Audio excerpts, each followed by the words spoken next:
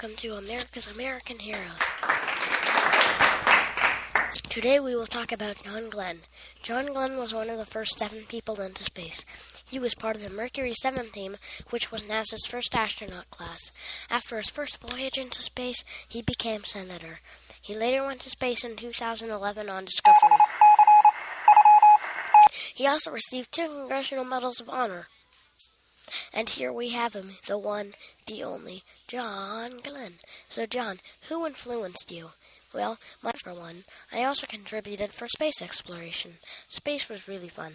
I helped beat the Soviet Union in a race to space. I also broke 2 world records. My position as senator was delightful. What did the space fight feel like? Well, it was very nauseating. Who did you get the medals from?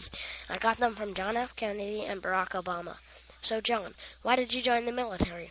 Well, I wanted to be like my dad. It was him who introduced me to flying. What is your wife's name? It is Annie. We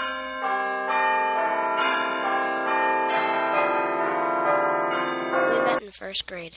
Well, there you have it, folks. Thanks for watching and stay tuned for scenes from our next episode.